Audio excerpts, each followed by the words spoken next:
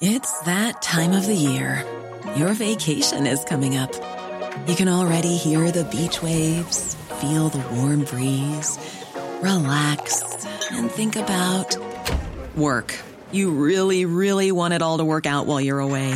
Monday.com gives you and the team that peace of mind. When all work is on one platform and everyone's in sync, things just flow. Wherever you are, tap the banner to go to Monday.com. Mother's Day is around the corner. Find the perfect gift for the mom in your life with a stunning piece of jewelry from Blue Nile. From timeless pearls to dazzling gemstones, Blue Nile has something she'll adore. Need it fast? Most items can ship overnight. Plus, enjoy guaranteed free shipping and returns. Don't miss our special Mother's Day deals. Save big on the season's most beautiful trends. For a limited time, get up to 50% off by going to BlueNile.com. That's BlueNile.com. Burrow is a furniture company known for timeless design and thoughtful construction, and free shipping, and that extends to their outdoor collection. Their outdoor furniture is built to withstand the elements, featuring rust-proof stainless steel hardware, weather-ready teak, and quick-dry foam cushions. For Memorial Day, get 15% off your Burrow purchase at burrow.com/ACAST, and up to 25% off outdoor. That's up to 25% off outdoor furniture at burrow.com/ACAST.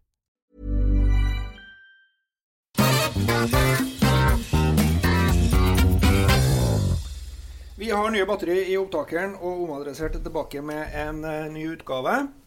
Harry Tiller på plass, og det også politisk redaktør Tonsvi Aglen. Hei. God dag.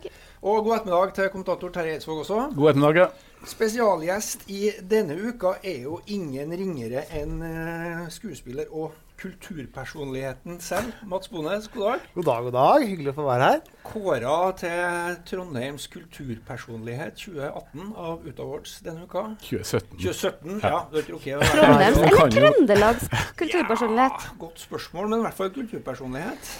Ja, hva det? Ja, si det. I hvert fall var det et eller annet som ga meg puls da når jeg satt der, og det endelig skulle kåres.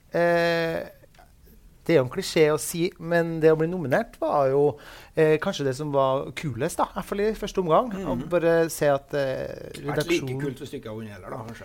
Nei da, men da har det suttet på til fagpersoner da, som jo dere i redaksjonen her, som har suttet og vurdert sikkert en bråta med folk. Så det ble plukket ut som en av 3 til noen som har satt et fotavtrykk, som det heter, i 2017. Det kult. Ja.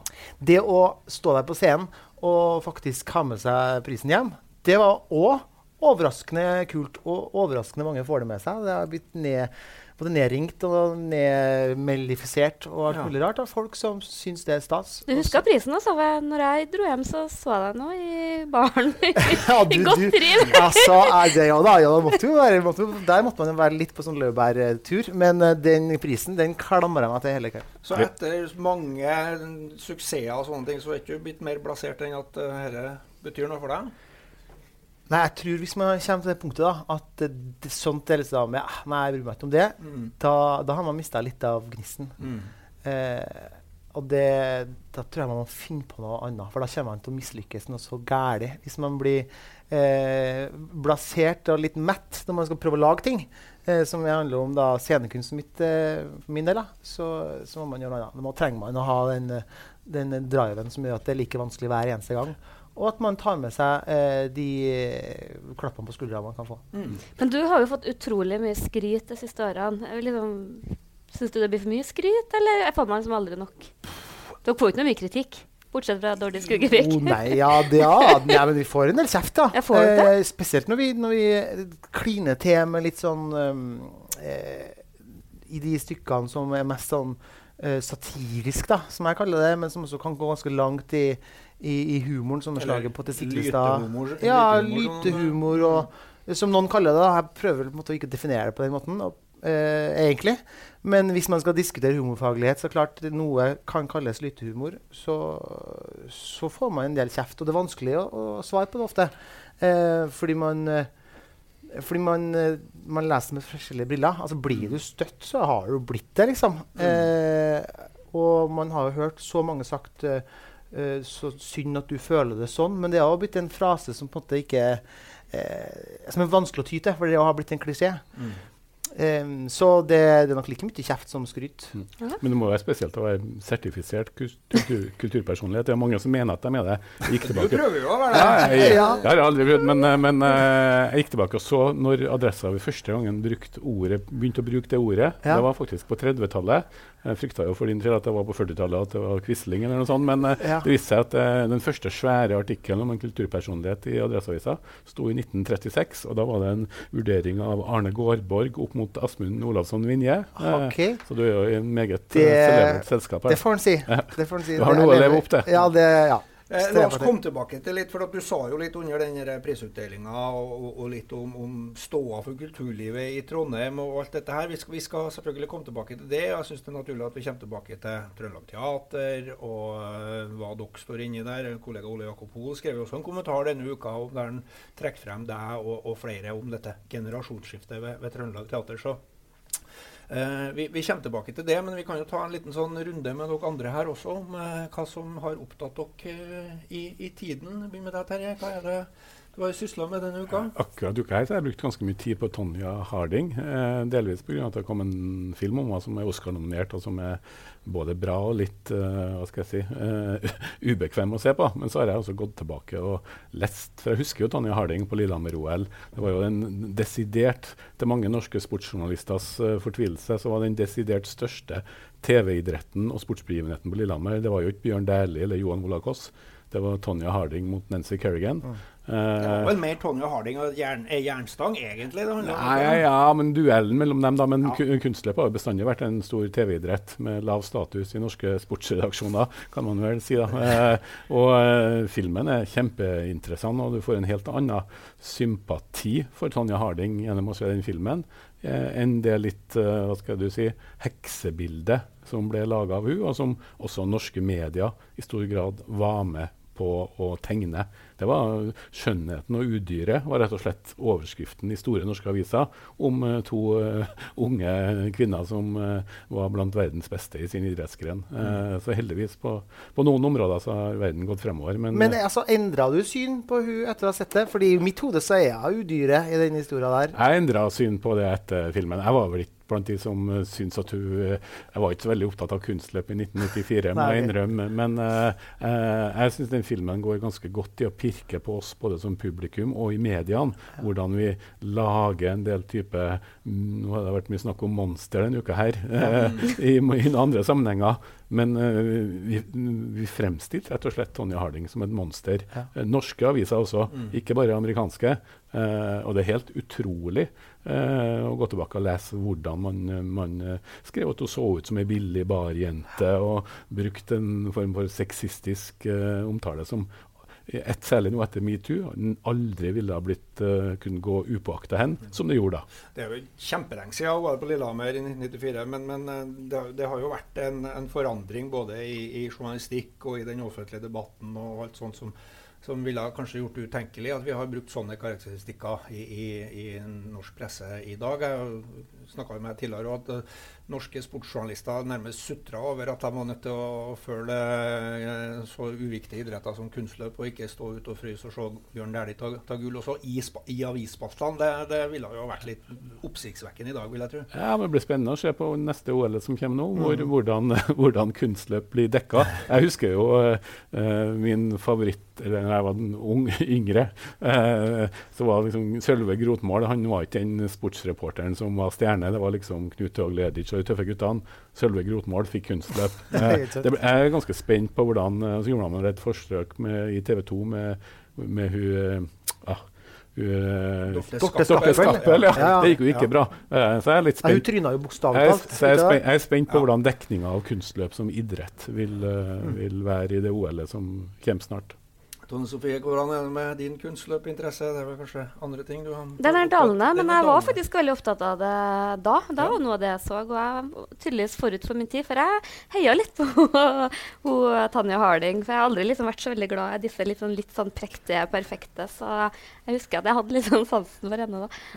Du så veldig, du så veldig sjokkert ut. Jeg er så sjokkert fordi vi er noen mer eller mindre samme alder, og jeg mener, jeg husker jo altså det som sto så klart for oss, eller for meg da, var jo den der at du hadde dælja, sto bak og hadde dælja løs med på slegge, som på en måte ikke bare er usportslig, men som på en måte er helt over alle grenser. Så det er interessant at man tenker, nei, men hun er en skjønn danser lell.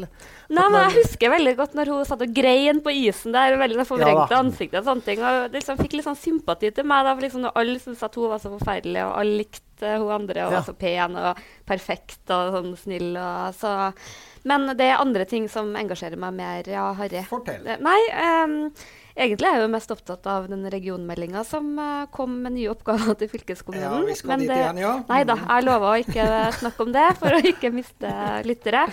Men det slo oss jo i stedet når vi skulle oppsummere uka at vi har jo nesten glemt Giske. Det var jo faktisk her uka mandag at Arbeiderpartiet hadde sitt ekstraordinære landsstyremøte og bestemte at Giske ikke får fortsette i sentralstyret. Og jeg har egentlig tenkt ganske mye på den saken, og har fått ganske mye sånn kommentarer at dette må jo være fantastisk for dere i pressen, og elsker det her. Og sånn, og jeg har jo stort sett snakket om Giske i alle kanaler i 1,5 måned, og jeg må innrømme at jeg synes at dette har vært ganske tungt.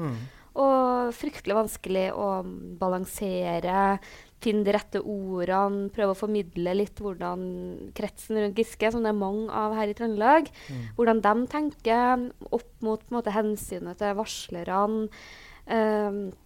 Og så vet vi jo på en måte at det å stå i en sånn enorm mediestorm som han har stått i, liksom, hva det kan ha kostet. Jeg er jo litt sånn betenkt over hvordan han har opptrådt i det siste med liksom, advokater og sånne ting. Jeg tenker liksom, hvis Giske vil tilbake i politikken, så vil jeg tro at det å komme liksom, sakte, men sikkert inn på Stortinget igjen og liksom, bygge opp tilliten og gjøre en god jobb der, og det liksom, virker på meg som han brenner litt bruer, men samtidig så er det noe med folk rundt den her som det er en person mange er glad i, har et veldig sånn forhold til, og det er liksom noen sider av det her mediekjøret, og jeg hørte en sånn debatt i går som Norsk Presseforbund og flere hadde mellom politikere og pressen, og jeg synes det er litt sånn kjent stil at pressen tok ganske lite selvkritikk på alle områder, hvordan man har håndtert det. Ja, og opplevde jo at han...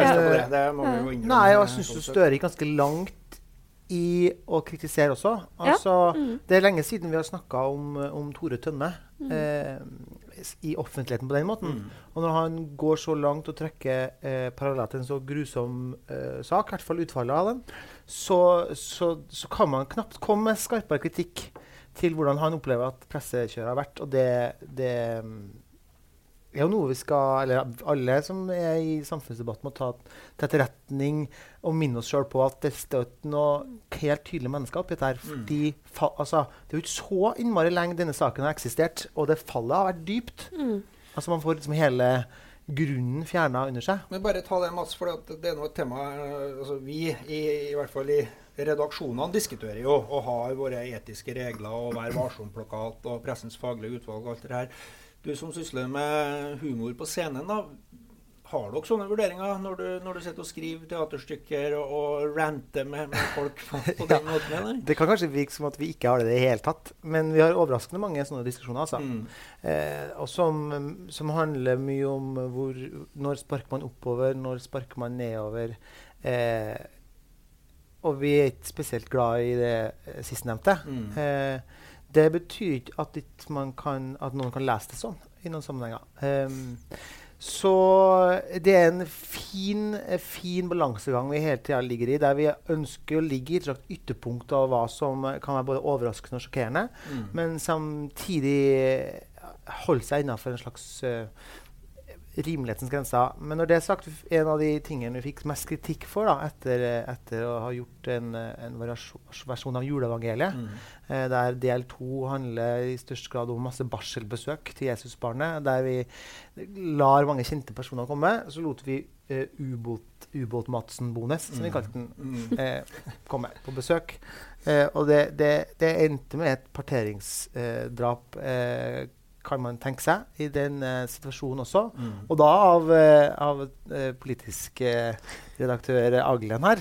Rett og slett fordi du er noen kjent stemme her i byen. Og det fikk vi så på pukkelen, altså det sang etter. Altså. Og der måtte vi da sette oss ned. Hvordan, og hvorfor gjør vi det? Hvem fikk dere på pokeren? Var det Tone Sofie? Nei, jeg reagerte ikke på det i det hele tatt. Jeg reagerte bare litt grann på lesbe, virkelig, og litt sånne små detaljer. Så det var det var helt greit. Det var mer liksom, ser jeg sånn ut på en måte? Humor kan jo såre like mye som en lederartikkel i avis, eller aller høyeste grad i VG eller Adresseavisa. Og noen ganger går vi som driver med humor også over grensa, og da er det ikke så veldig mye annet å gjøre enn å legge seg paddeflat og være det bevisst. Når det kommer til den saken her, så handler det altså om hvis det stemmer alt han anklager for, og som det virker som, så har han gjort mye for å komme i denne offentligheten, også i forkant. Så at man løfter frem det var medietrykket som lå på den saken i en sånn type satirisk dagsaktuell forestilling, det så vi på som innenfor. Men jeg tror ikke vi kunne gjort det hvis det hadde vært en sak som hadde skjedd i Norge. Det at det ligger litt i avstand, tror vi at gjorde at det ble mottatt på en litt annen måte. Men kan man tulle med MeToo? Giske-saken nå, unge Høyre-lederen, FRP. Vi hadde nok kommet til å tulle mye med Åker, og vi hadde sikkert vært innom på det vis, men akkurat når det kommer til for eksempel Trond Giske, så var jo det, vi spilte jo den romjula. Det valgte vi jo ikke gjøre. Rett og slett, for da opplevde tok dere han ut av stykket? Han var jo i premieren, som jeg sa. Han var i premieren, men det var før dette sprakk i hele tatt. Da var vi ganske nærme valget, og så hadde vi besøkende som skulle komme med gaver til Jesus. Så kom da Giske på besøk med en pakke som viste seg å være kompromittere bilder av Jonas Gahr Støre, og ble kalt en drittpakke, eller en gavepakke til en selv. Så lot vi inn si, for det var noe greier vi hadde, altså vi gir gave til Jesusbarnet i 3 vise menn som er gull, røkelse og myrra Craig. Og Giske og Myra Craig har jo en historie som vi tullet litt med, og så sier nei, men jeg kan ikke snakke noe mer om dette her, for hvis mitt forhold til kvinner kommer ut, så er min politiske karriere over, sa vi på premieren. Dette er flere uker før det smalt, men hele salen ler, så at det har ligget en slags sannhet om at det finnes noe der med han.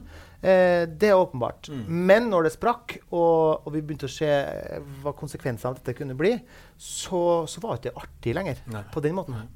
Men klart, mye av nesten all den beste humoren, i hvert fall på både teater og film og stand-up, er jo humor som enten utforsker eller til og med utvider grenser. Og hvis du skal bevege deg i det landskapet, så vil du hele tiden stå i fare for å trå over også. Og da kan det jo plutselig bli veldig feil. Så jeg tror derfor vi som ikke jobber direkte i det, må skjønne det på en måte at veldig mye av det som har liksom utviklet humoren som sjanger, har vært ting som har vært enten i nærheten eller over grensa. Og det er noe av omkostningen også, men så er det jo også veldig smart å skjønne når man har gått for langt, jempør kyllingstuntet til Bård Tufte, og klart at det er de som skyrer. Det er et tidspunkt her ting skifter også, fra at det som var ment som å sparke oppover, plutselig blir å sparke noen som ligger nede, eller nedover. Ikke sant? Sånn, ting har jo sin egen dramaturgi og sin egen utvikling også, som gjør at det som gjelder på en torsdag, kanskje er helt feil på en fredag. Helt åpenbart. Og så er det jo veldig fascinerende hvor forskjellig terskel folk har. Vi har jo vår egen lille uten sammenligning for øvrig, men vi har jo denne lille lederen i avisa hver dag som skal være litt sånn morsom, og det er utrolig hvor fornærmet folk kan bli av det. Og jeg får jo liksom litt den kjipe jobben på avdelingen at jeg noen ganger må sensurere disse lille lederne. Og det er jo som regel når disse gutta her skal hetse Nord-Trøndelag eller Steinkjer eller et eller annet, som jeg synes jo bare det er morsomt. Men jeg vet det er mange i Nord-Trøndelag som opplever sånn adresseaviser, arrogant, sparke nedover, som blir tolket på en helt annen måte, og ganske sånn emosjonelt, da, som vi ikke skjønner noen verdens ting. Sparke mot Nord-Trøndelag er noe, sparke oppover. Jeg spørs hvordan er det for Norgeskartet. Men jeg tenker jo også på, vi står jo litt i dette her, vi også, med å oppleve krenkelsens tid, der folk blir krenket over ulv på melkekartongen og finansministre i Hiawatha og greier. Sånn, har vi, du som jobber enda mer ut i det ekstreme, sånn, har vi flyttet noen grenser der? Har ting forandret seg? Sånn, ikke i forhold til, for det er ikke lov til å si, men nei, med tanke på at man stadig vekk blir mer krenket? Ja, vi i hvert fall har jo, som du sier, en veldig bevissthet på altså krenking har jo blitt et ord vi kaster rundt oss. Både vi som snakker om det, vi som snakker om dem som lar seg krenke, og dem som da rett faktisk blir krenka. Jeg vet da søren om det egentlig er sånn. Jeg tror vel kanskje det handler litt om at man har fått mange plattformer for å uttrykke sin krenkelse gjennom sosiale medier i forskjellige kanaler. Og så er det lettere da, for sånn som dere er pressen, å se, oi, der var det noen som kom med noe som ligner på en konflikt med det, fordi de sa det, og det svaret var det, og så får man løftet krenkelsen opp på det viset. Det var liksom mer med det, tror jeg, før å sette seg ned og skrive et brev og slikke på frimerket og putte i postkassa og sånn. Så sånn sett så tror jeg den der krenkelsen liksom ligger i vår natur. Så kommer det da til hvordan vi skal forholde oss til det. Men representerer ikke den nye humoren og din generasjons humor en litt råere versjon da, enn Rolf Just Nilsen og gjengen der? Mener du at Rolf Just Nilsen er din humor? Nei, jeg har folk i familien som synes at det eneste som er morsomt er Rolf Just Nilsen. Nei, men jeg tror det var en viss forskjell på hva de tillot seg å gjøre på Rikskringkastinga, som var på en måte spredd utover hele det ganske land, kontra hva man gjorde på lokale. Jeg kjenner av den eldre garde, jeg kan komme med noen ganske sløye eksempel på at det har blitt sparket i alle mulige retninger den gangen også. Men jeg tenker, det er jo helt foranderlig. Hva vi synes er morsomt, hva vi ikke synes er morsomt. Og det skal man nå passe seg for. Eller skal jeg nå passe meg for når jeg rukker å bli 37 år? Eller blir det snart da? At vi skal begynne å kikke på hva 18-19-åringer synes er artig som noe dårlig. Jeg tror man skal være raus da, når det kommer til skiftende humortrender. Og så tror jeg det med å sparke hit og dit og tråkke på noe her, det kommer for å bli, og vi må la det være også. Det har bestandig vært ny humor.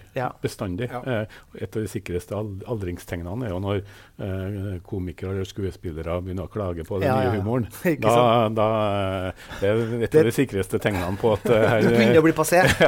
Men jeg prøvde å eksponere min datter for det som jeg synes var det morsomste i verden en gang i tiden, nemlig sånn Lille Lørdag og Åpen Post, som var liksom vår generasjons og det var bare helt sånn hoderystende. Jeg skjønte ingenting av det gammeldagse greiene der, liksom. Så.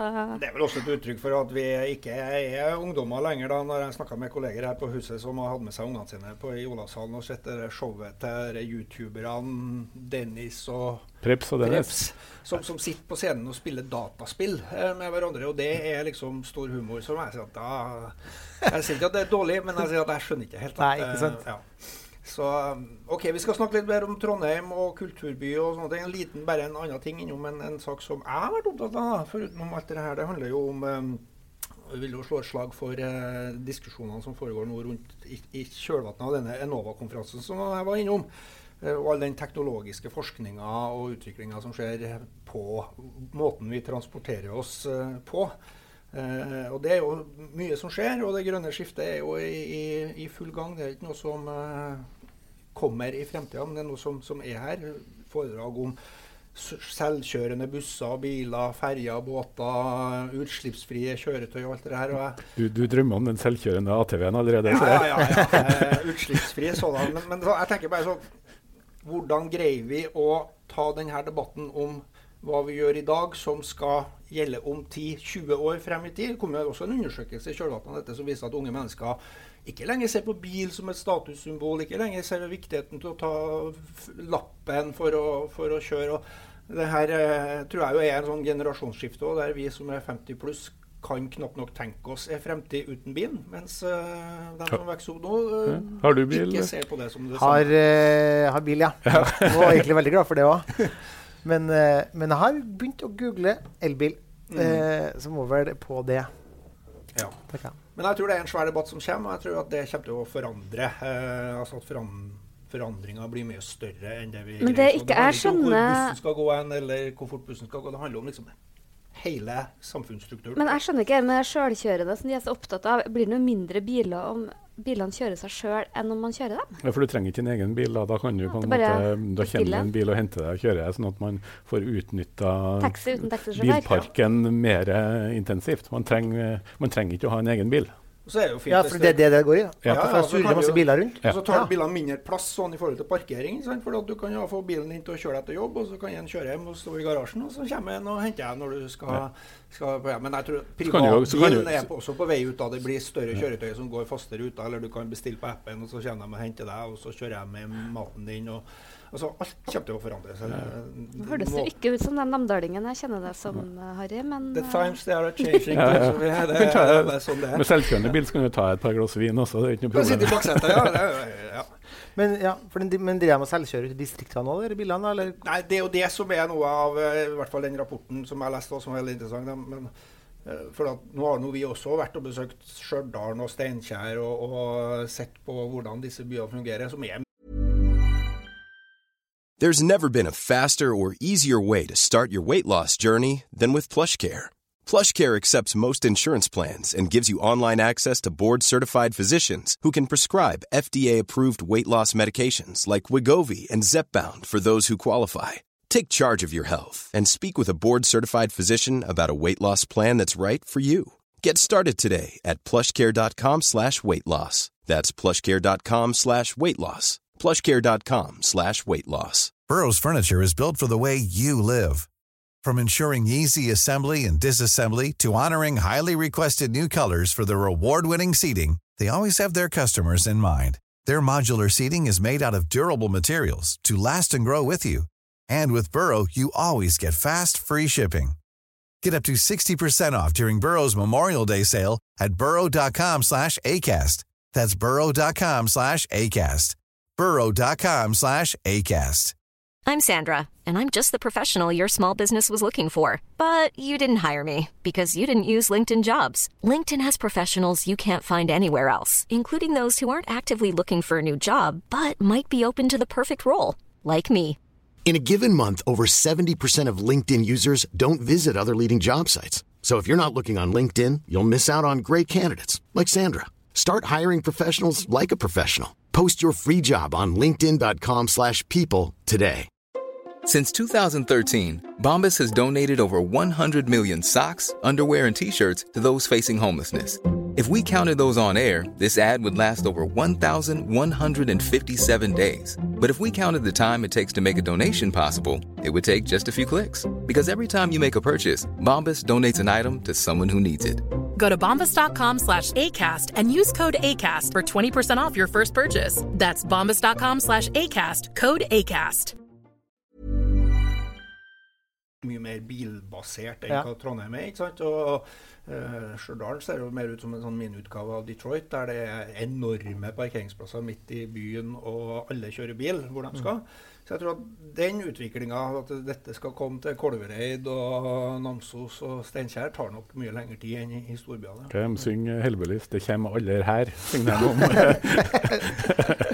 Greit, nei, men la oss snakke litt om du ga jo et intervju til Adresseavisa, Mats, etter at du ble en kulturpersonlighet, eller i hvert fall en offisiell kulturpersonlighet, der du, det var et måte på hvor... Traff meg rett i øyeblikket da, som han som ikke var... Hvor positiv du er på den kulturelle utviklingen i byen. Det skjer så mye, ikke bare i teatret, men i mange ulike retninger. Det er en kulturell opptur. Jeg tror hele Trondheim kjenner på det, sier Bones. Ja, men... Fortell. Jeg opplever jo, nå står jeg på det midt i det selv da, og jeg er jo egentlig en ganske dårlig kulturgrossist, fordi jeg står ofte på scenen selv i liksom kjernetida, som er da kveldstid. Grossist eller konsument? Hva heter det? Det er ikke du er jo grossist, du leverer jo hele tiden. Ja, men jeg får ikke brukt kulturtilbudene så mye da. Det er en sånn søndagene. Det er liksom dagen for å gjøre sånt. Da har jo alle pubene i Trondheim stengt. Ja, ikke sant? Så da hender det seg at man går på kino. Men kultur er mer enn pub.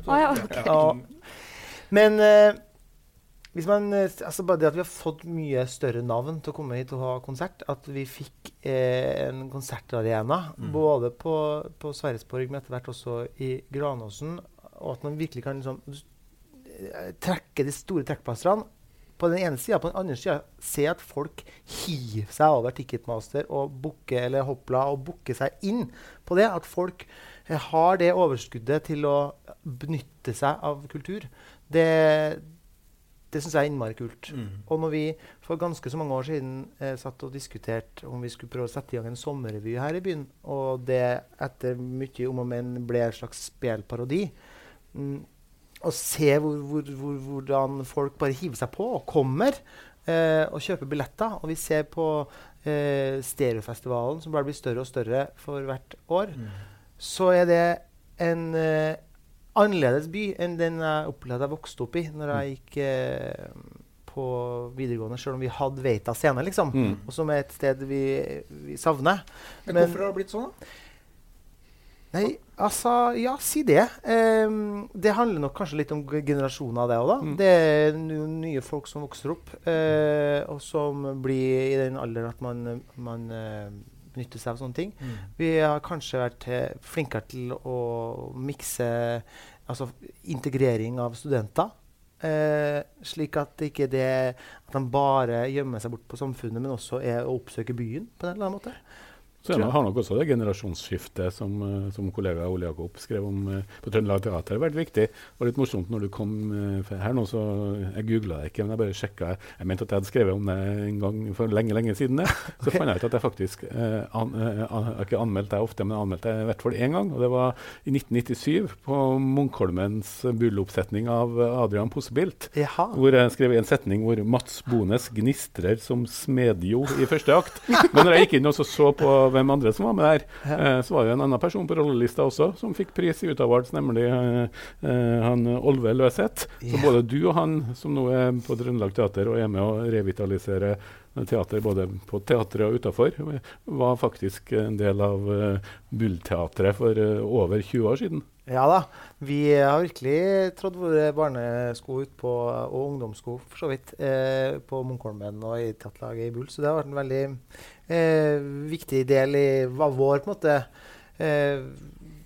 kulturelle oppvekst. Så skryter du jo av Trøndelag Teater og sjefen din, og at det har skjedd noe der. Nå skal jo han slutte. Og så da kan man du søkte vel jobb du også, ikke det? Det strakk opp hånda.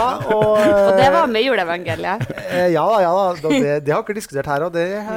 Men man kan ty til store ord da, når han på tampen av sin, da ikke smisk lenger. For jeg mener virkelig, det han har klart å gjøre på 2, om ikke 3 perioder med Trøndelag Teater, det har vært veldig viktig for både byen og for Trøndelag Teater.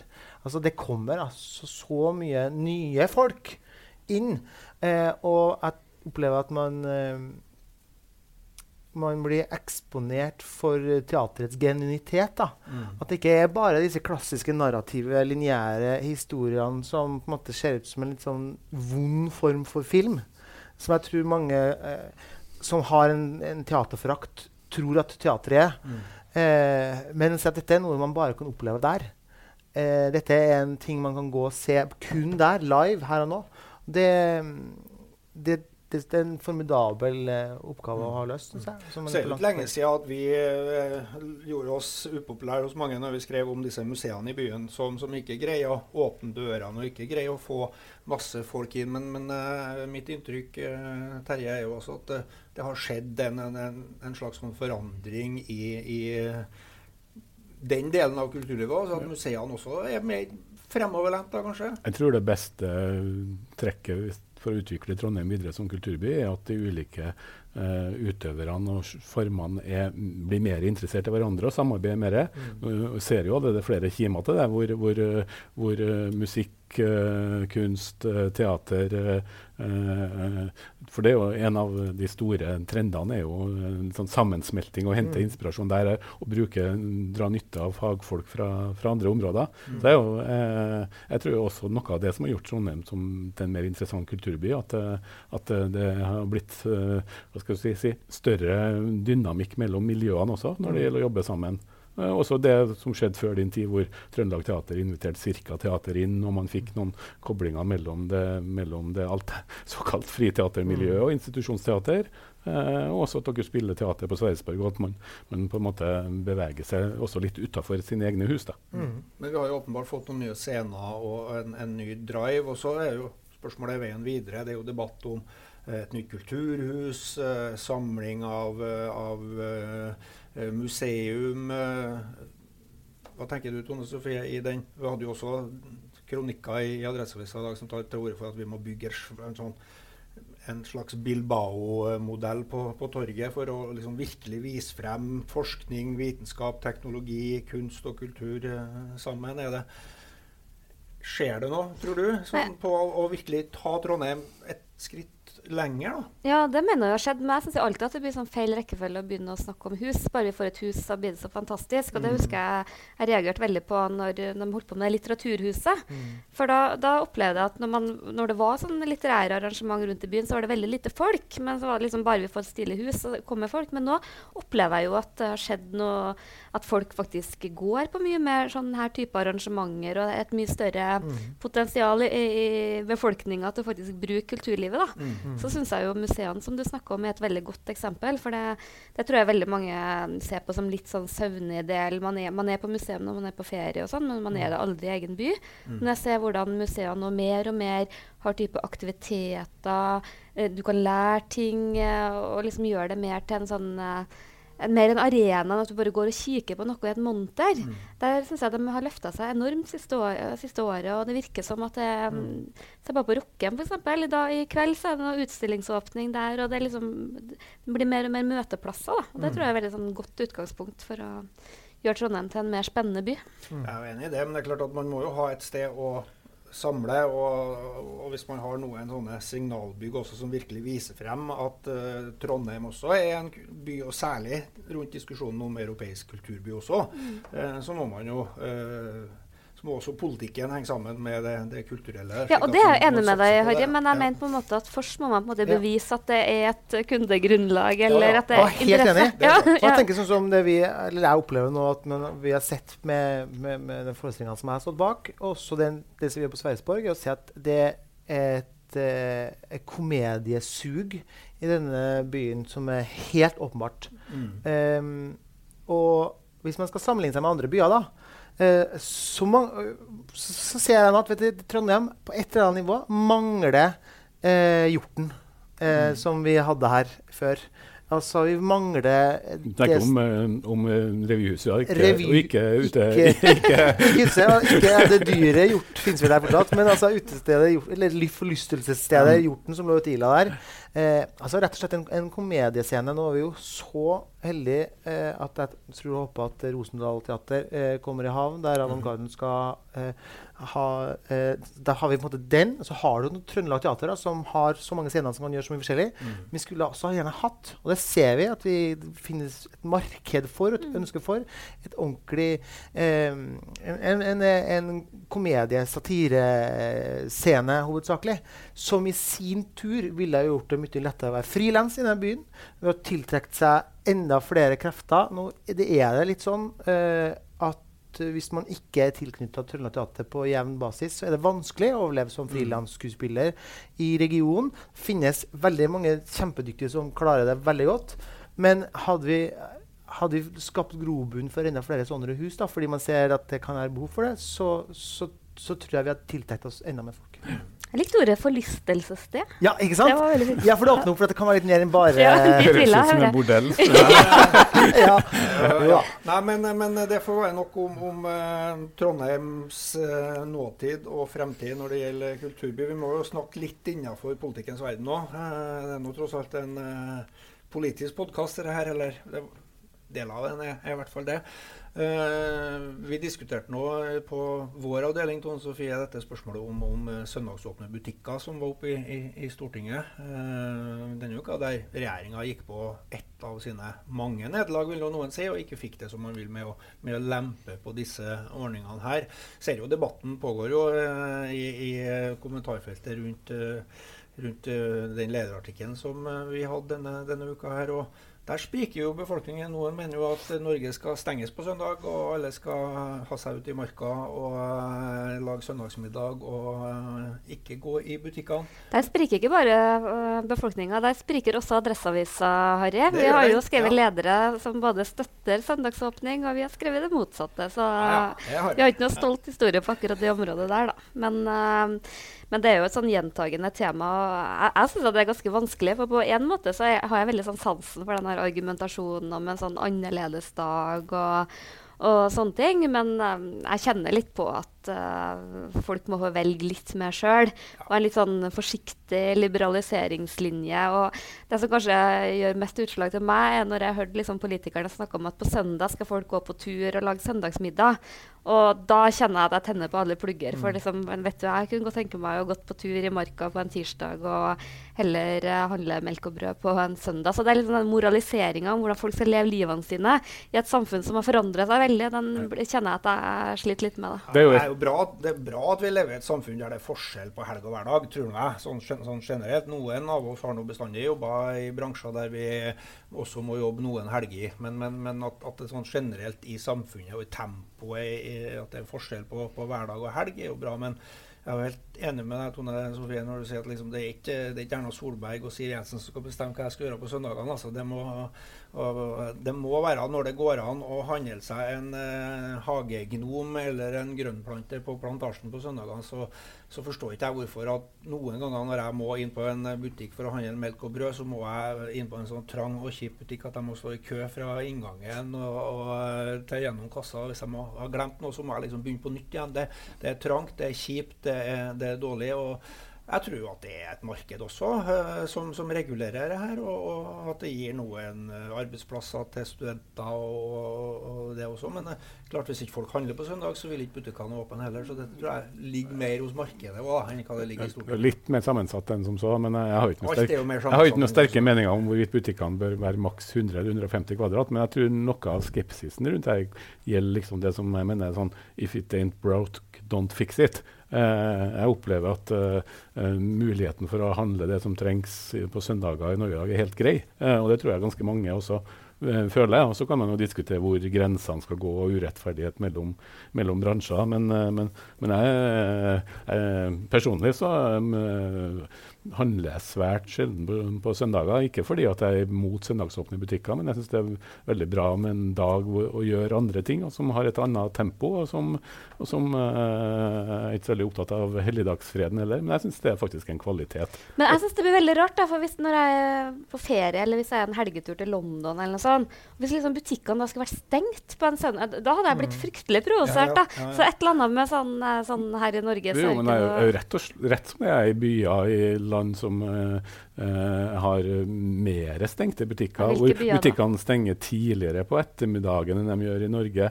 Nei, jeg husker ikke hvilken jeg var i sist, men jeg oppfatter ikke at Norge er i en særstilling der, altså.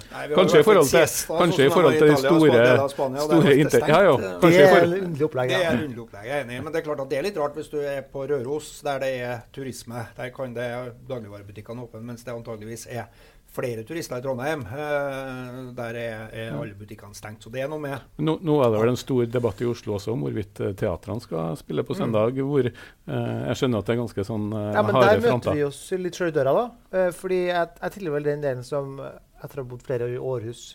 Der er butikkene sånn, jeg opplevde det som en annerledes dag, men litt sånn basisbutikker, og de som ønsket å åpne, hadde da åpent, som var på en måte et gode man venne seg til.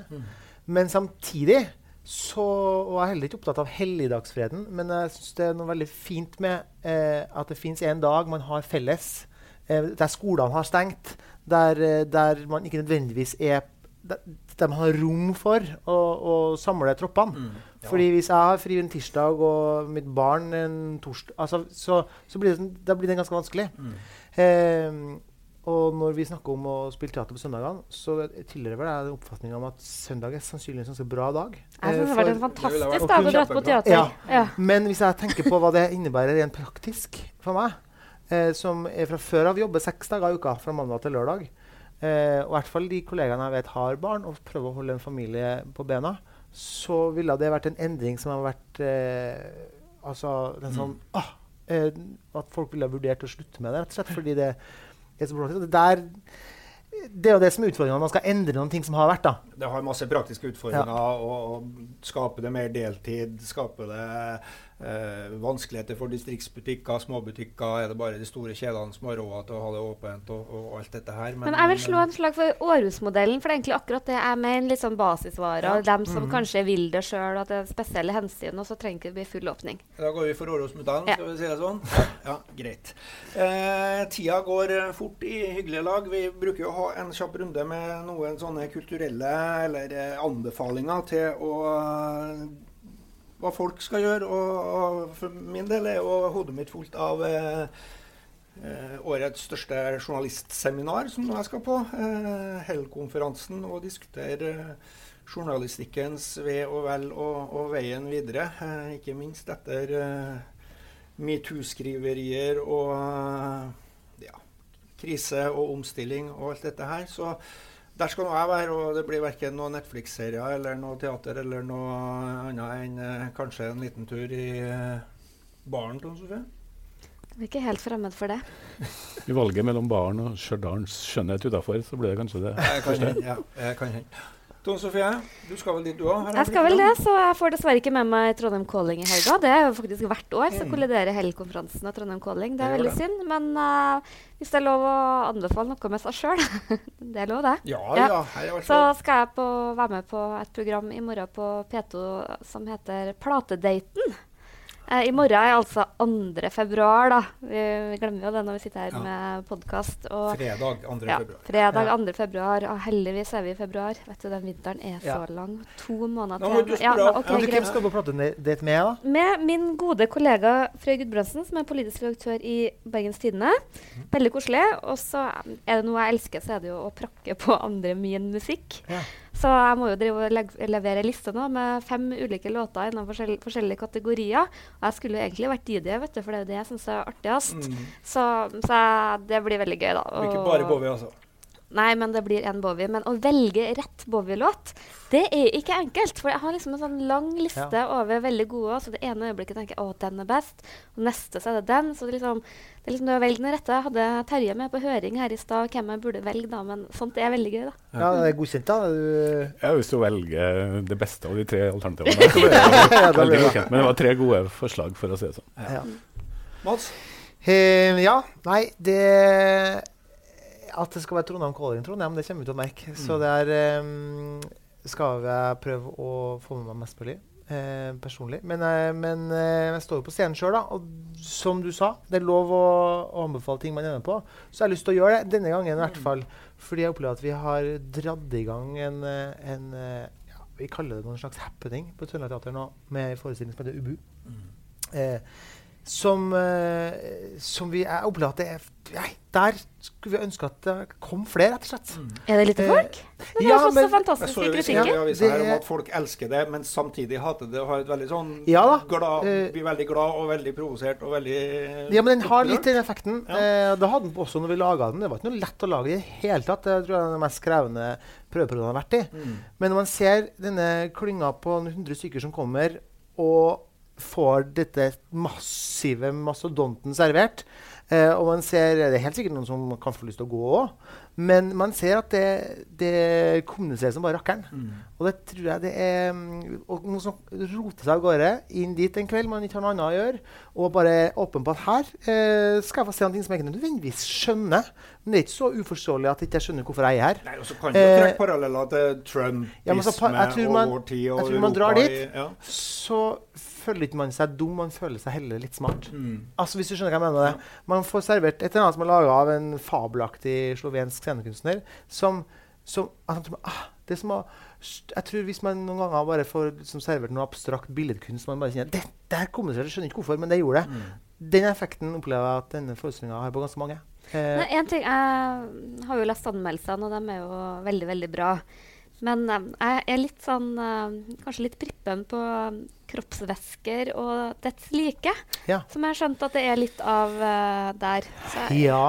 Og det handler litt om sjokkeffekten eller noen av sjokkeffektene som lå i dette stykket historisk sett, handler veldig mye om at man bare sa ordet avføring på scenen, og at man forholder seg til det. Men på et vis så løftes opp og så til et litt poetisk nivå. Så jeg tror det jo en av de tingene som forener oss, dette at vi spiser, og så skal det ut. Nå tror jeg vi går videre. Nå ble du støtt, nå pusset vi grensa di. Neida, men der tror jeg nok man egentlig kunne sikkert gått til med lenger. Så jeg tror til med de som mest prippen vil tåle det.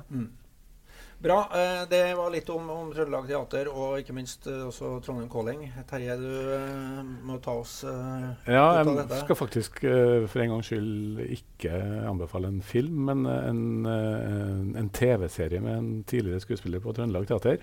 Den har premiere på NRK.no, det vil si bare på nett i morgen. I går så hadde jeg en frikveld jeg kunne, og jeg skal prøve å få se Ubu. Men så tenkte jeg skulle bare se de første episodene av den nye store NRK-serien som heter For en natt.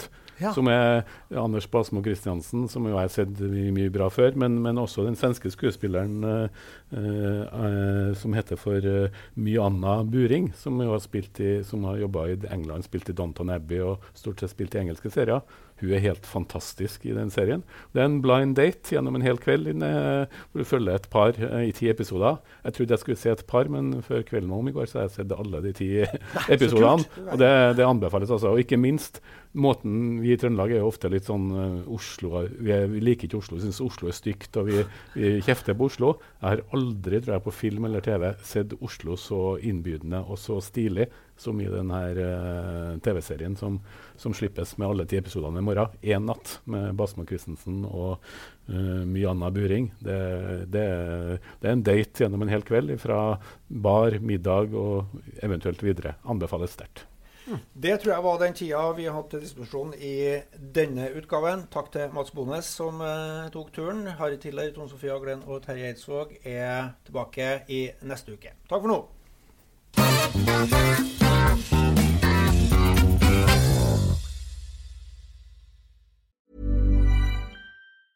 Hey, it's Danny Pellegrino from Everything Iconic. Ready to upgrade your style game without blowing your budget? Check out Quince. They've got all the good stuff, shirts and polos, activewear, and fine leather goods, all at 50 to 80% less than other high-end brands. And the best part? They're all about safe, ethical, and responsible manufacturing. Get that luxury vibe without the luxury price tag. Hit up quince.com/upgrade for free shipping and 365-day returns on your next order. That's quince.com/upgrade. When you make decisions for your company, you look for the no-brainers. If you have a lot of mailing to do, Stamps.com is the ultimate no-brainer. Use the Stamps.com mobile app to mail everything you need to keep your business running with up to 89% off USPS and UPS. Make the same no-brainer decision as over 1 million other businesses with Stamps.com. Use code PROGRAM for a special offer. That's Stamps.com, code PROGRAM.